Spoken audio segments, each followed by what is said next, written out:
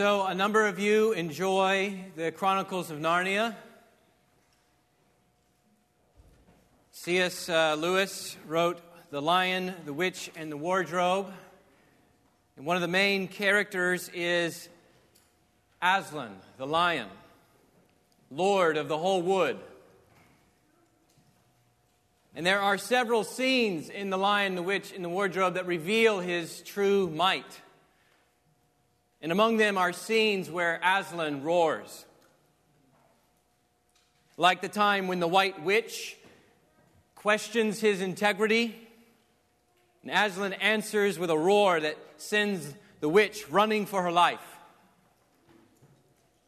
And then there's the time when the stone table cracks, and Aslan roars. And Lewis writes that they saw all the trees in front of him stand before the blast of his roaring as grass bends in a meadow before the wind.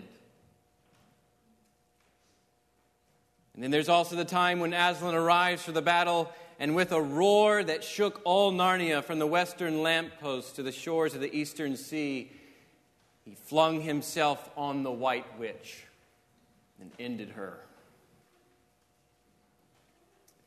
Earlier in the book, though, we learned something more about Aslan's roar, something that strikes a chord with all of our longings. Mr. Beaver points the children to an old rhyme. Wrong will be right when Aslan comes in sight. And at the sound of his roar, sorrows will be no more. When he bares his teeth, winter meets its death. And when he shakes his mane, we will have spring again. We read that and find ourselves wishing if that could only be true. If there was someone like that who, with a roar, could make everything right again. Good fantasy will do that. What if I said there is someone like that? What if I said the Bible speaks of God roaring like that? That's not to say that God is a lion, but the way he pounces on enemies, the way he strikes terror in the greatest warrior, the way he jealously protects his own. A roaring lion is a fitting metaphor the Bible uses. Joel chapter 3 promises a day when the Lord himself will roar, and when he does, all will be made right. Only the Bible is no fairy tale. God's word is real. So I want you to read with me, starting in Joel chapter 3, verse 1. For behold, in those days and at that time when I restore the fortunes of Judah and Jerusalem, I will gather all the nations and bring them down to the valley of Jehoshaphat. And I will enter into judgment with them there on behalf of my people and my heritage, because they have scattered them among the nations and have divided up my land and have cast lots for my people and have traded a boy for a prostitute and have sold a girl for wine and have drunk it. What are you to me, O Tyre and Sidon, and all the regions of Philistia? Are you paying me back for something? If you are paying me back, I will return your payment on your head swiftly and speedily. For you have taken my silver and my gold, and have carried my rich treasures into your temples. You have sold the people of Judah and Jerusalem to the Greeks in order to remove them far from their own border. Behold, I will stir them up from the place to which you have sold them, and I will return your payment on your own head. I will sell your sons and your daughters into the hand of the people of Judah, and they will sell them to the Sabaeans, to a nation far away, for the Lord has spoken. Proclaim this among the nations. Consecrate for war, stir up the mighty men. Let all the men of war draw near. Let them come up. Beat your plowshares into swords and your pruning hooks into spears. Let the weak say, I am a warrior. Hasten and come, all you surrounding nations, and gather yourselves there. Bring down your warriors, O Lord. Let the nations stir themselves up and come up to the valley of Jehoshaphat. For there I will sit to judge all the surrounding nations. Put in the sickle, for the harvest is ripe. Go in, tread, for the winepress is full. The vats overflow, for their evil is great. Multitudes, multitudes in the valley of decision. For the day of the Lord is near in the valley of decision. The sun and the moon are darkened, and the stars withdraw their shining. The Lord roars from Zion and utters his voice from Jerusalem, and the heavens and the earth quake.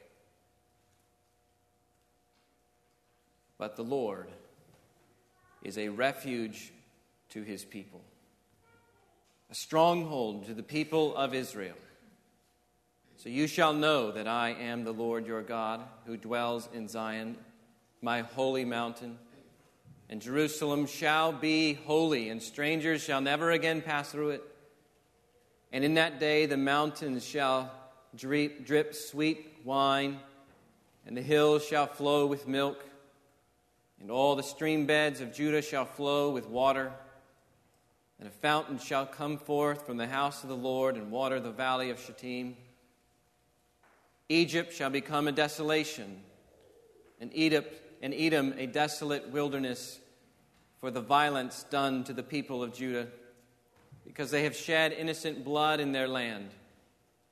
But Judah shall be inhabited forever, and Jerusalem to all generations. I will avenge their blood. Blood I have not avenged, for the Lord dwells in Zion. So in this chapter, we see two great things that happen when the Lord roars. We see final judgment on God's enemies. That's verses 1 to 16. And then we see final restoration for God's people. Final judgment on God's enemies and final restoration for God's people. So let's look first at the final judgment on God's enemies. The Lord says in verse 2, I will gather all the nations and bring them down to the valley of Jehoshaphat, and I will enter into judgment with them there. Now, in Joel's day, the men went to war in the valley. Joel is taking that image of warriors gathering in a valley for battle, and he's using it to portray the final judgment day. He even names the valley of Jehoshaphat. Jehoshaphat, if you're speaking Texan, means Yahweh judges. Yahweh judges. So it's the valley where Yahweh judges. But his focus isn't geography. There's not a specific valley known on the map as the valley of Jehoshaphat. He even gives it another name in verse 14. He calls it there the valley of decision. So we're likely looking at a symbol here. And some of that symbolism becomes clearer when we remember a story from 2 Chronicles chapter 20.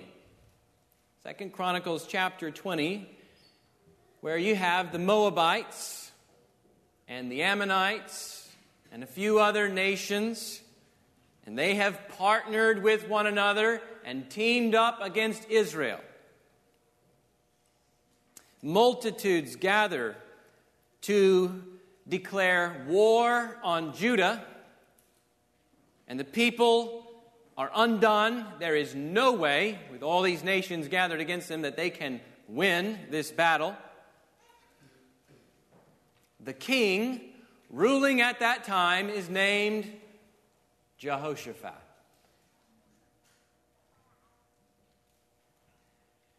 And much like Joel leads the people to cry out to the Lord in a very desperate situation, Jehoshaphat leads the people to cry out to the Lord. He assembles all the people, and they gather together and they cry for the Lord's mercy.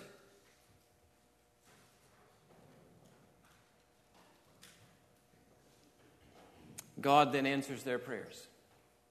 All of these armies, they gather in this valley for war against God's people. And while the people are singing and praising the Lord sets an ambush against all these nations in the valley, and he defeats all of them, and then leads his people into a time of rest and plenty. In other words, we have a scene much like the one ending the prophecy of Joel.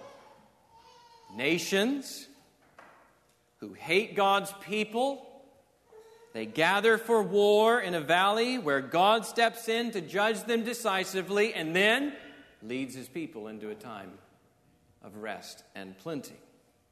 In other words, when you read Valley of Jehoshaphat, it's not so important that you're able to identify an earthly location. That's not the point. The point is that God will have his day of judgment, and it'll be like that time before when he wiped out his enemies and then led his people into a time of rest. And Joel is drawing from that as a way to encourage the people to pray, isn't he? In the same way the Lord responded then, he can respond now. So, that's what the Valley of Jehoshaphat is about.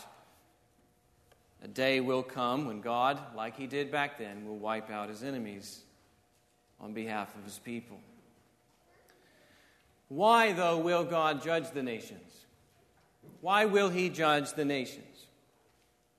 Because the nations are guilty.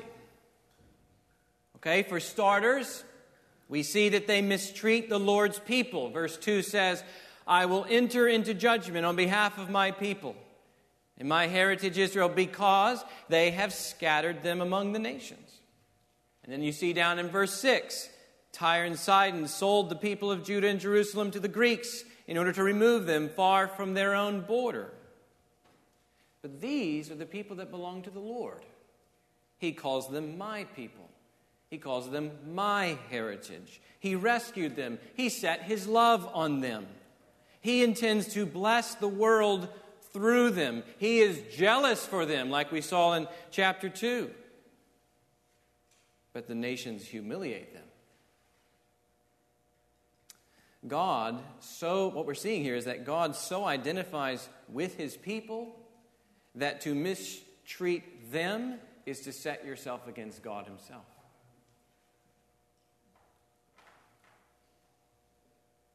We kind of get some of that language in the New Testament too, don't we? Like when he encounters Paul on the Damascus Road and he says, Saul, Saul, why are you persecuting me? To mistreat God's people is to set yourself against God himself. The nations also seek to destroy God's kingdom. He says, they have divided up my land.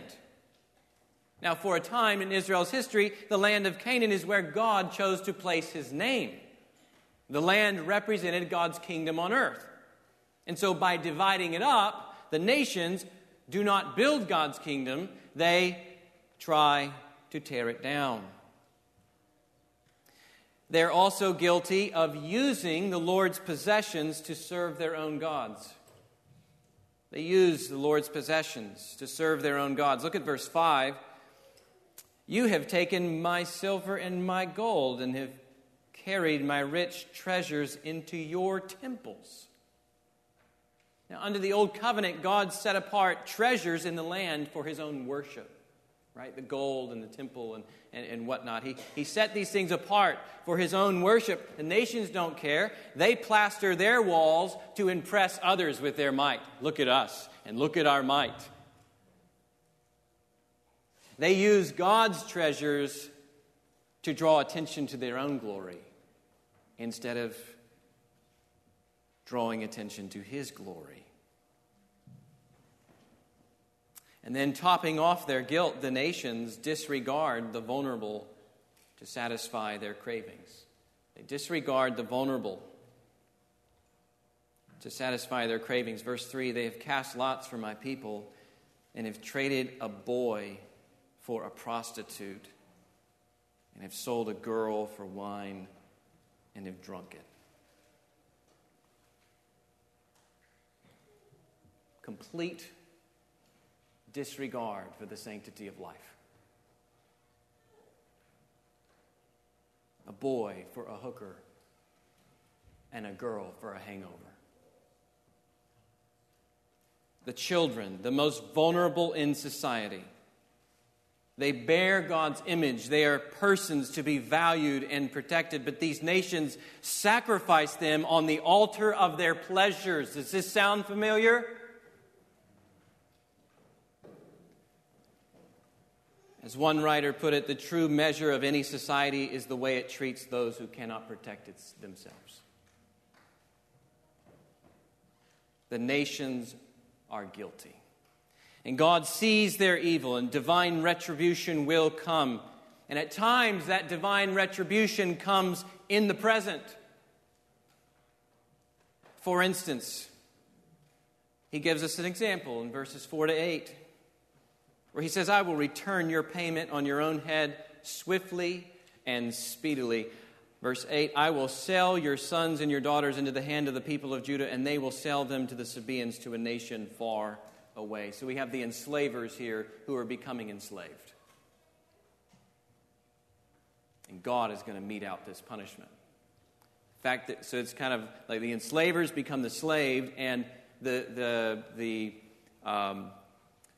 Tyre and Sidon had sold the Jews to the Greeks in the northeast or the northwest, and the Lord is returning them. He's going to sell them into slavery in the southwest. So you get these opposite extremes. Kind of reveals eye for an eye, tooth for a tooth. You're going to get what you deserve. Okay? These nations talk big, but God says, what are you to me? And then he wipes them off the map, basically. And those judgments fell on Tyre and Sidon and Philistia in history. But they're only an example of how all nations will fall under God's judgment at the end of history. And that's where Joel heads next, to God's final day of judgment. Through a series of images, we learn what that day is like. It'll be like a summons to war. Verse 9 says, consecrate for war, stir up the mighty men. Let all the men of war draw near, let them come up. Beat your plowshares into swords and your pruning hooks into spears. That you might recognize that is the opposite language that Jeremiah and Micah use. They say beat your swords into plowshares and so forth as a way of saying the day of peace has arrived. Joel is using it to say the day of war has arrived, and it is total war. Let the weak say, I am a warrior, hasten and come. The nations have no choice. They must come. But within this summons from God is a deep irony. You see, by telling them, you better beat your plowshares into swords and turn your pruning hooks into spears, and you better get the weak too. Gather all you can. It's his way of saying that when you come, you better bring all you got. And then the irony continues in verse 12. That day will also be like a great trial. He says, let the nations stir themselves up and come up to the valley of Jehoshaphat. For there I will sit to judge all the surrounding nations. Now that is an interesting way to fight, isn't it? Now if you notice this pattern in Scripture, prophets will tell you, right? There will be a call to war, and then they'll describe everybody showing up, and then they'll describe what happened on the battlefield, who won, how many bodies are laying where. And here you get the call to war, you get everybody gathered, but there's no battle. It's missing. The only thing that happens is God sits.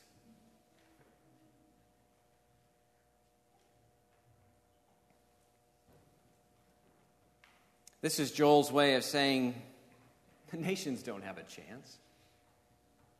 They can't challenge his authority. It's not like he gathered them to give them a winning shot. He gathered them to preside over their trial, to announce their fate. Verse 13 then compares that day to a great harvest. He says, put in the sickle, for the harvest is ripe. Go in, tread, for the winepress is full. The vats overflow, for their evil is great. And if we interpreted this in light of Revelation 14, it seems that God works through his angelic host to accomplish this judgment. Regardless, though, the imagery is awful. God's enemies are compared to grapes filling up a wine vat. And he tramples them down underfoot until their blood flows into the streets. Isaiah 63 even speaks of their lifeblood spattering his garments, staining his apparel, for the day of vengeance was in God's heart. But again, this isn't arbitrary. The judgment is deserved. It says their evil is great.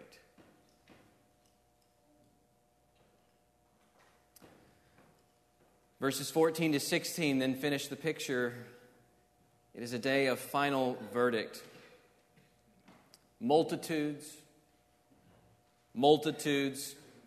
In Hebrew, when you that's how you say something. Like, there's a lot of people there.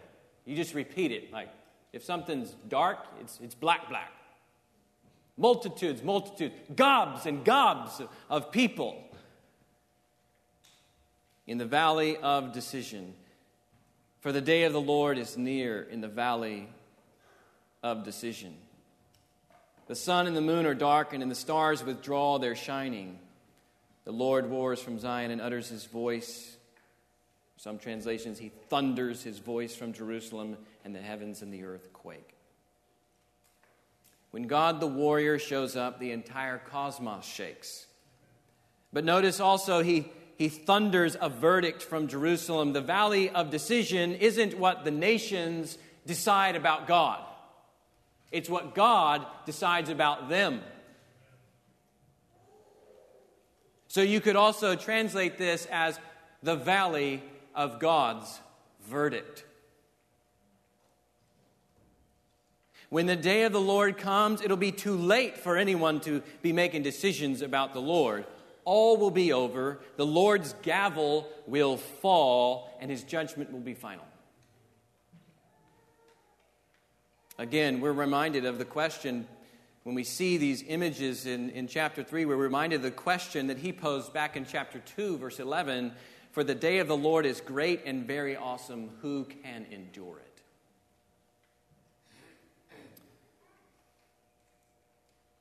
But that's not the only thing that happens when the Lord roars from Zion. The Lord will roar against his enemies, but in doing so, final restoration will also come for God's people. Final restoration will also come for God's people. Now, we need to be clear about something here. It's not that God's people are less sinful than the rest of the nations. I mean, you only have to read chapters 1 and 2 of Joel to figure that out. God set himself against Judah as well. In fact, if you go on and read Amos, Amos talks about the Lord roaring against Judah.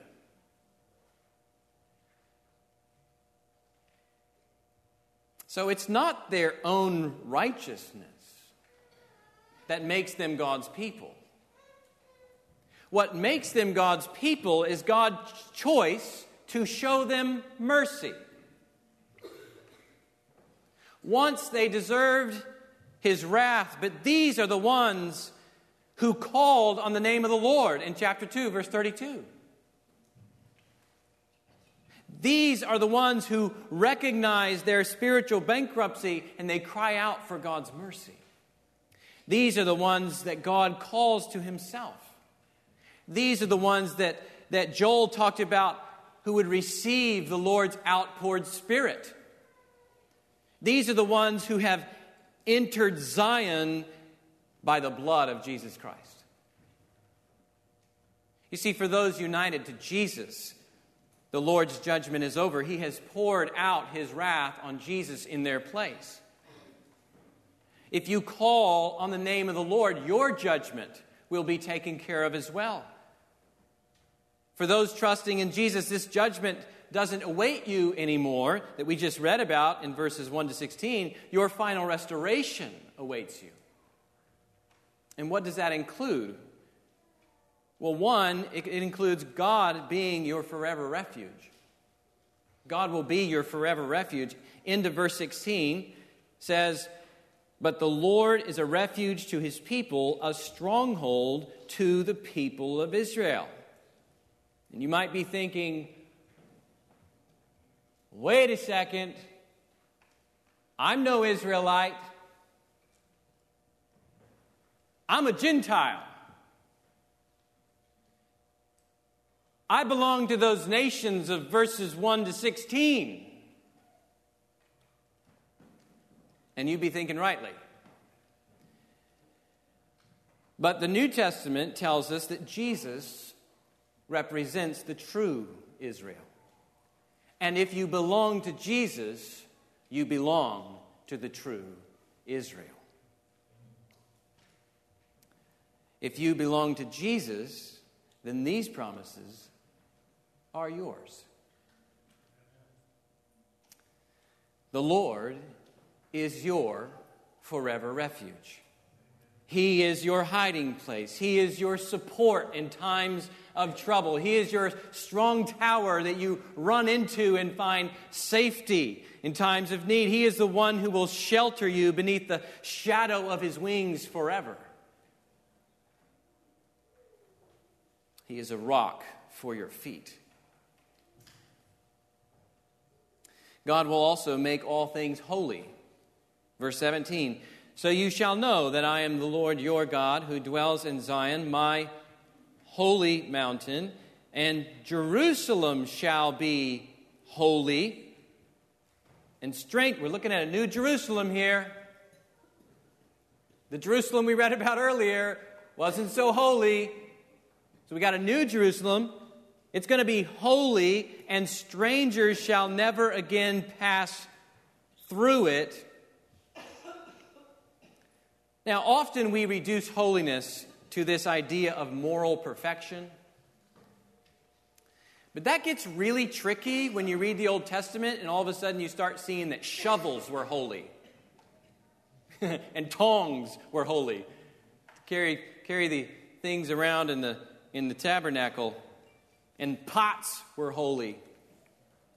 The Bible doesn't mean the shovel is morally perfect. The point is that it is set apart exclusively for God and his service. And so for Jerusalem to be called holy here is for the whole city and everything in it and all the people in it, for everything to be set apart exclusively for the Lord. That's what happens when God's presence dwells in Zion.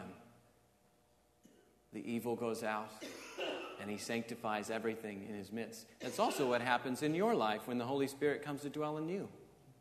We call it sanctification.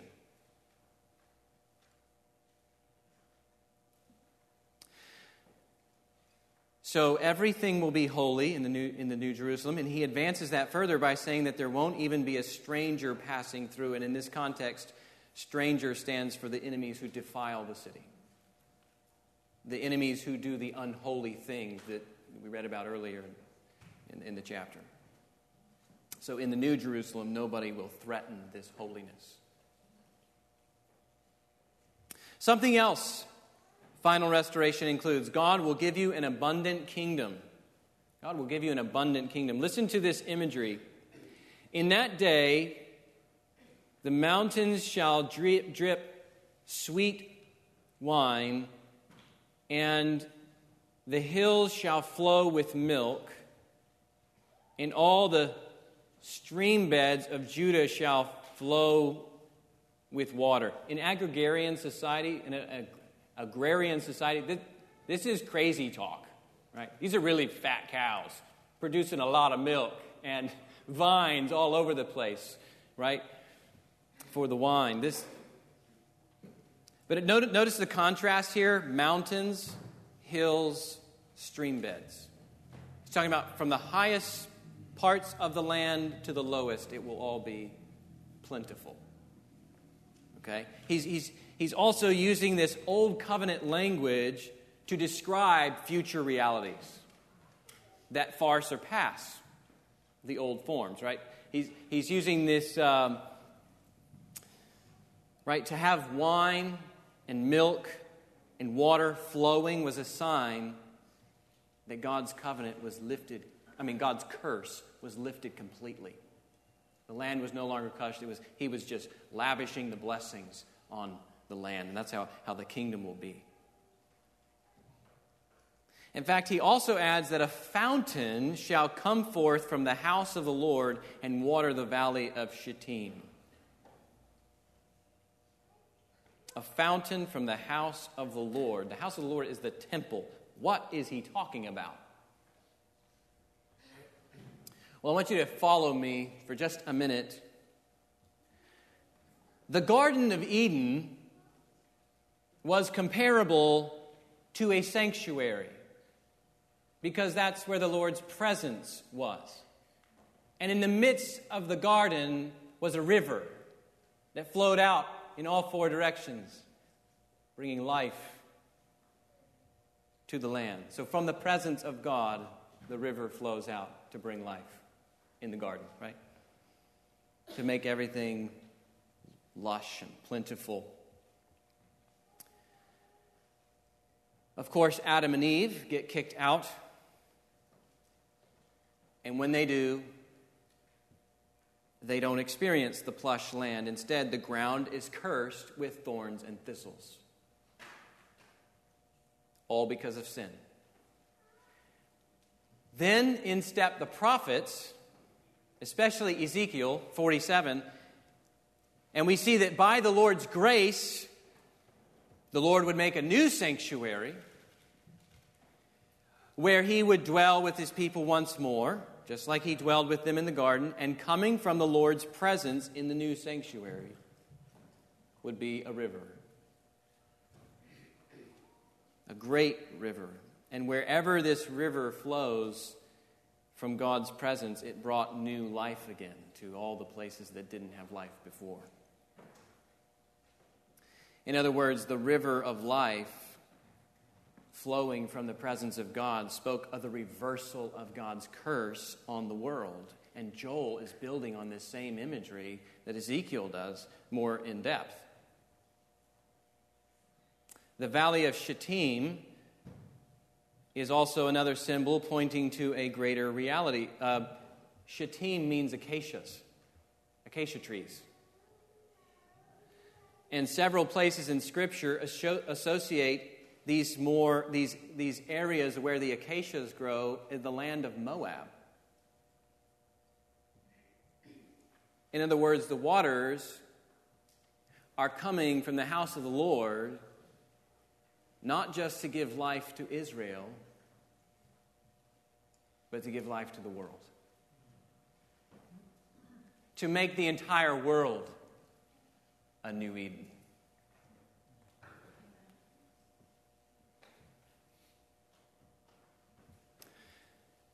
And then one more blessing here. God will avenge his people's blood.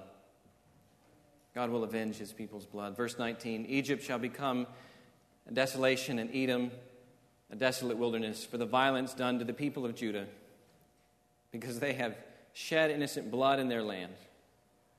But Judah shall be inhabited forever, in Jerusalem to all generations. I will avenge their blood. Blood I have not avenged, for the Lord dwells in Zion. It's not that the Lord is picking on Egypt and Edom. I mean, he's already mentioned several other nations, hasn't he, in this last chapter. Egypt and Edom are functioning as types here.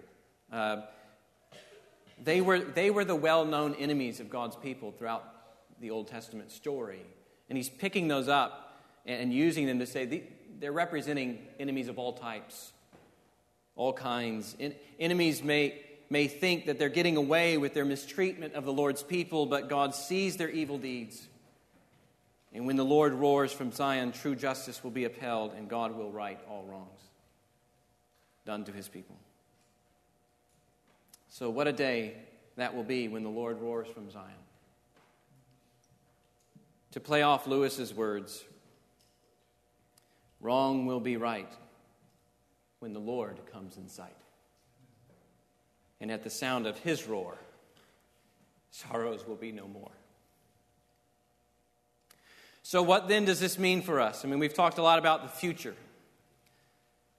and where God is taking the world, but how should that move us in the present? And first, we've said this almost every week we've been in Joel, but I'm just going to say it again, call upon the name of the Lord for salvation. I want you to notice that this whole chapter 3 begins with a little word, for. Chapter 3, verse 1, for behold. And it points backwards to verse 32. Everyone who calls on the name of the Lord shall be saved. For in Mount Zion and in Jerusalem there shall be those who escape. And then again, verse 1, for behold those days. In those days. So chapter 3 is basically setting before you two ways to live. You live like the nations in their evil, and you receive judgment. Or call upon the name of the Lord and be saved. Rage against God in the valley of judgment, or find refuge in God atop Mount Zion. And Joel is teaching us that those who call on the Lord will escape judgment and join God's people in his forever kingdom.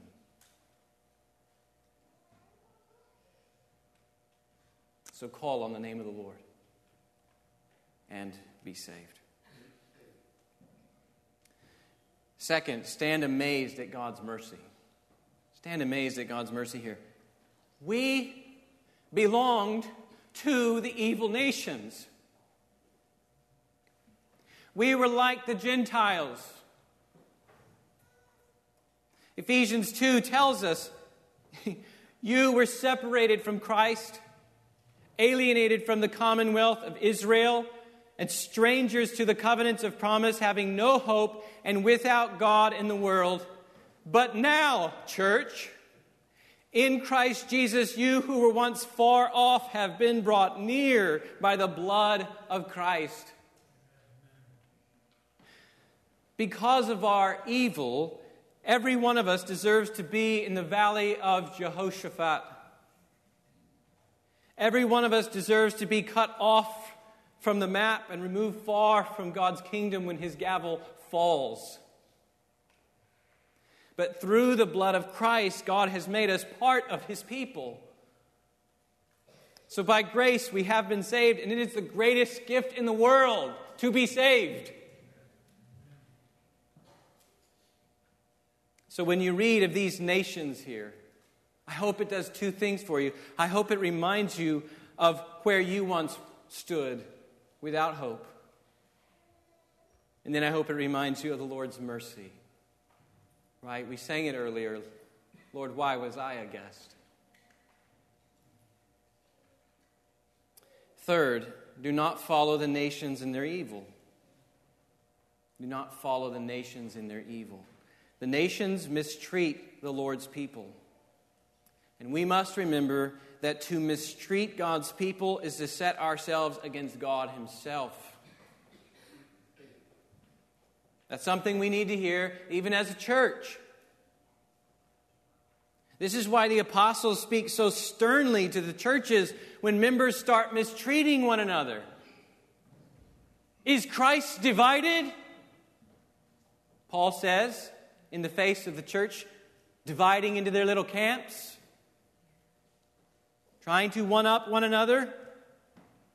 Or later on in the same letter, if anyone destroys God's temple, God will destroy him. He's talking about the church.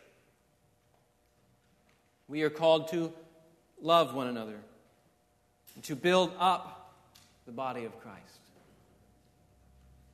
And to make every effort to preserve the unity of the Spirit in the bond of peace. This also goes hand in hand with building up God's kingdom instead of tearing it down like the other nations try to tear it down. Our words and our deeds and our time and our resources and our gifts all should be used to build up God's church. You see, the church is the kingdom of God on earth. It is where God's king. Where do you see God's kingdom? Not in Palestine. God is dwelling in His people. And so wherever His people are gathering, there you see God's kingdom. There you see His inheritance. And so how are you building up His kingdom?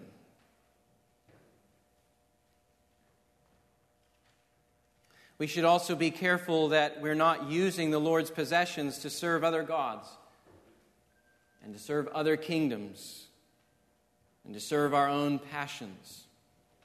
He gives us what we have to draw others into His praise, to help others in their distress so that they see our good deeds and glorify the Father who is in heaven. He gives us what we have so that we can lead others into worshiping the Lord. If we're using His possessions for purposes other than building His kingdom, then we need to really check ourselves.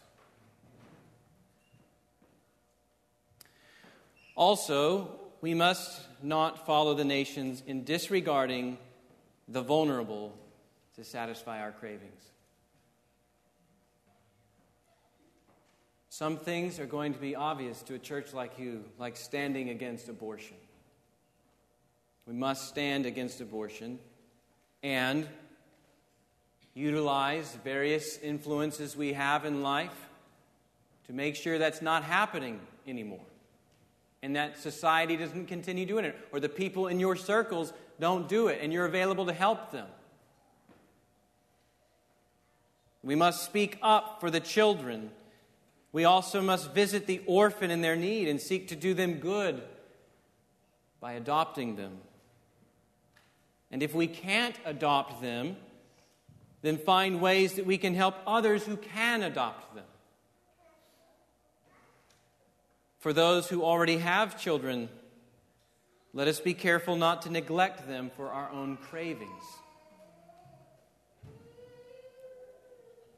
And parents, when they come into the room with their questions and their needs, let us not push them away as if they're only a distraction to our entertainment. And or push them away as if they're getting in the way of what we want. In contrast to the nations, the church should be a refuge for children, a place where children find nurture and care and acceptance. The church should be a place where all of the vulnerable in a society find refuge.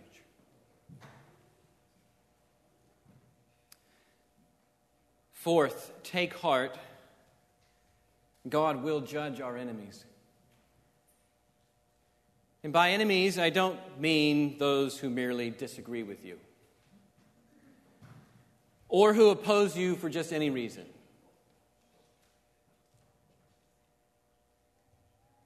By enemies, I mean those who hate you because they hate Christ. Those who hate you because they hate the way you live for Christ. By enemies, I mean those persecuting the church. By enemies, I mean wolves who sneak in to abuse the sheep and destroy the church. By enemies, I mean those who crush the helpless and spread lawlessness in the streets. It can feel at times like the Lord does not see their evil. We feel it. And we pray with Psalm 10, "Why, O Lord, do you stand far away? Why do you hide yourself in times of trouble?" You may even be angry by the sins that somebody else has committed against you. You may be discouraged because you see evil people prospering. Nothing's happening to them. You may be brokenhearted by the moral rebellion of our culture and its leaders who slaughter the innocent and who trample God's good designs for humanity underfoot.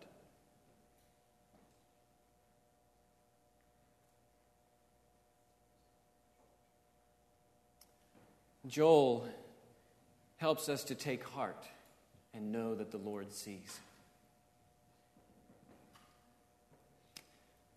And he will roar from Zion, and he will right all wrongs. He will judge our enemies. And this gives us hope for the future. It also means we don't have to avenge ourselves in the present. We can live peaceably with all, knowing that God will judge. Paul tells us this in Romans 12:19. "Beloved, never avenge yourselves, but leave it to the wrath of God. For it is written, 'Vengeance is mine, I will repay,' says the Lord." And then he gives instructions on how to show your enemy mercy. 1 Peter 2:23 also sets before us the example of Jesus to imitate. When he was reviled, he did not revile in return. And when he suffered, he did not threaten, but continued entrusting himself to him who judges justly. Maybe he had Joel chapter 3 in mind. Knowing that God will judge our enemies frees us to lay down our lives for our enemies in the path of love. God will see to it that they are brought to justice. And his justice will be perfect, and it will be executed well and with finality. Lastly, rest in Jesus, who brings the final restoration. Rest in Jesus, who brings the final restoration. Joel paints for us a picture of mountains dripping with wine in the new kingdom. Question: in John's Gospel, chapter 2, why do you think Jesus changes the water into wine at the wedding of Cana? And why the best wine? Because he is the Lord bringing the new age. The new age where the mountains will drip with wine. Joel also paints a picture of a river that flows from God's presence and gives life to the world. Question: in John's Gospel, chapter 4, why does Jesus offer the Samaritan woman living water? And why does Jesus say in chapter 7, verse 38 of the same gospel that anyone who believes in him, out of his heart will flow rivers of living water? It's because he is the Lord bringing the life of the new age. Only we don't have to wait for the new age to start experiencing the new life. He offers it to us now through the gift of the Holy Spirit.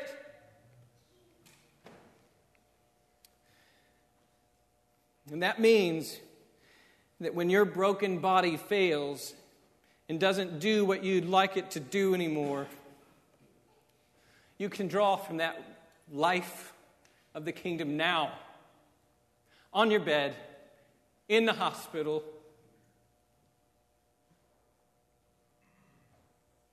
And you can rest in that Jesus is in the process right now of bringing in a new age where you get a new body. And when finances are bare and you feel no lasting security here,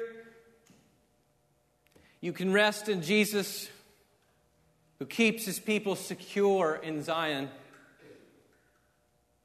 This world might eat up your earthly riches with thieves and moth and rust, but it cannot take away your heavenly riches. When you see civil unrest, instead of growing anxious and worried, we can turn to Christ and remember that he's preparing a day when there will be no enemy on the streets to destroy his city. Zechariah talks about the children being able to play freely in the streets without fear.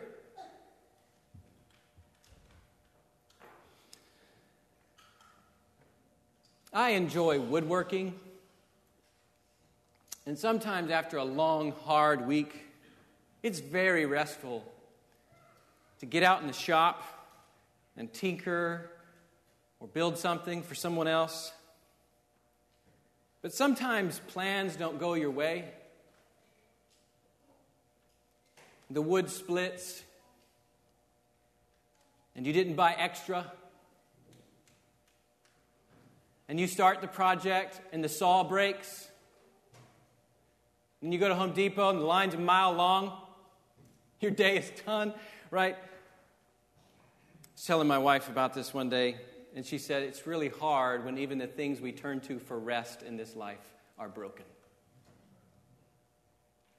I'm sure you've got things you turn to for rest, and there are moments when they're broken.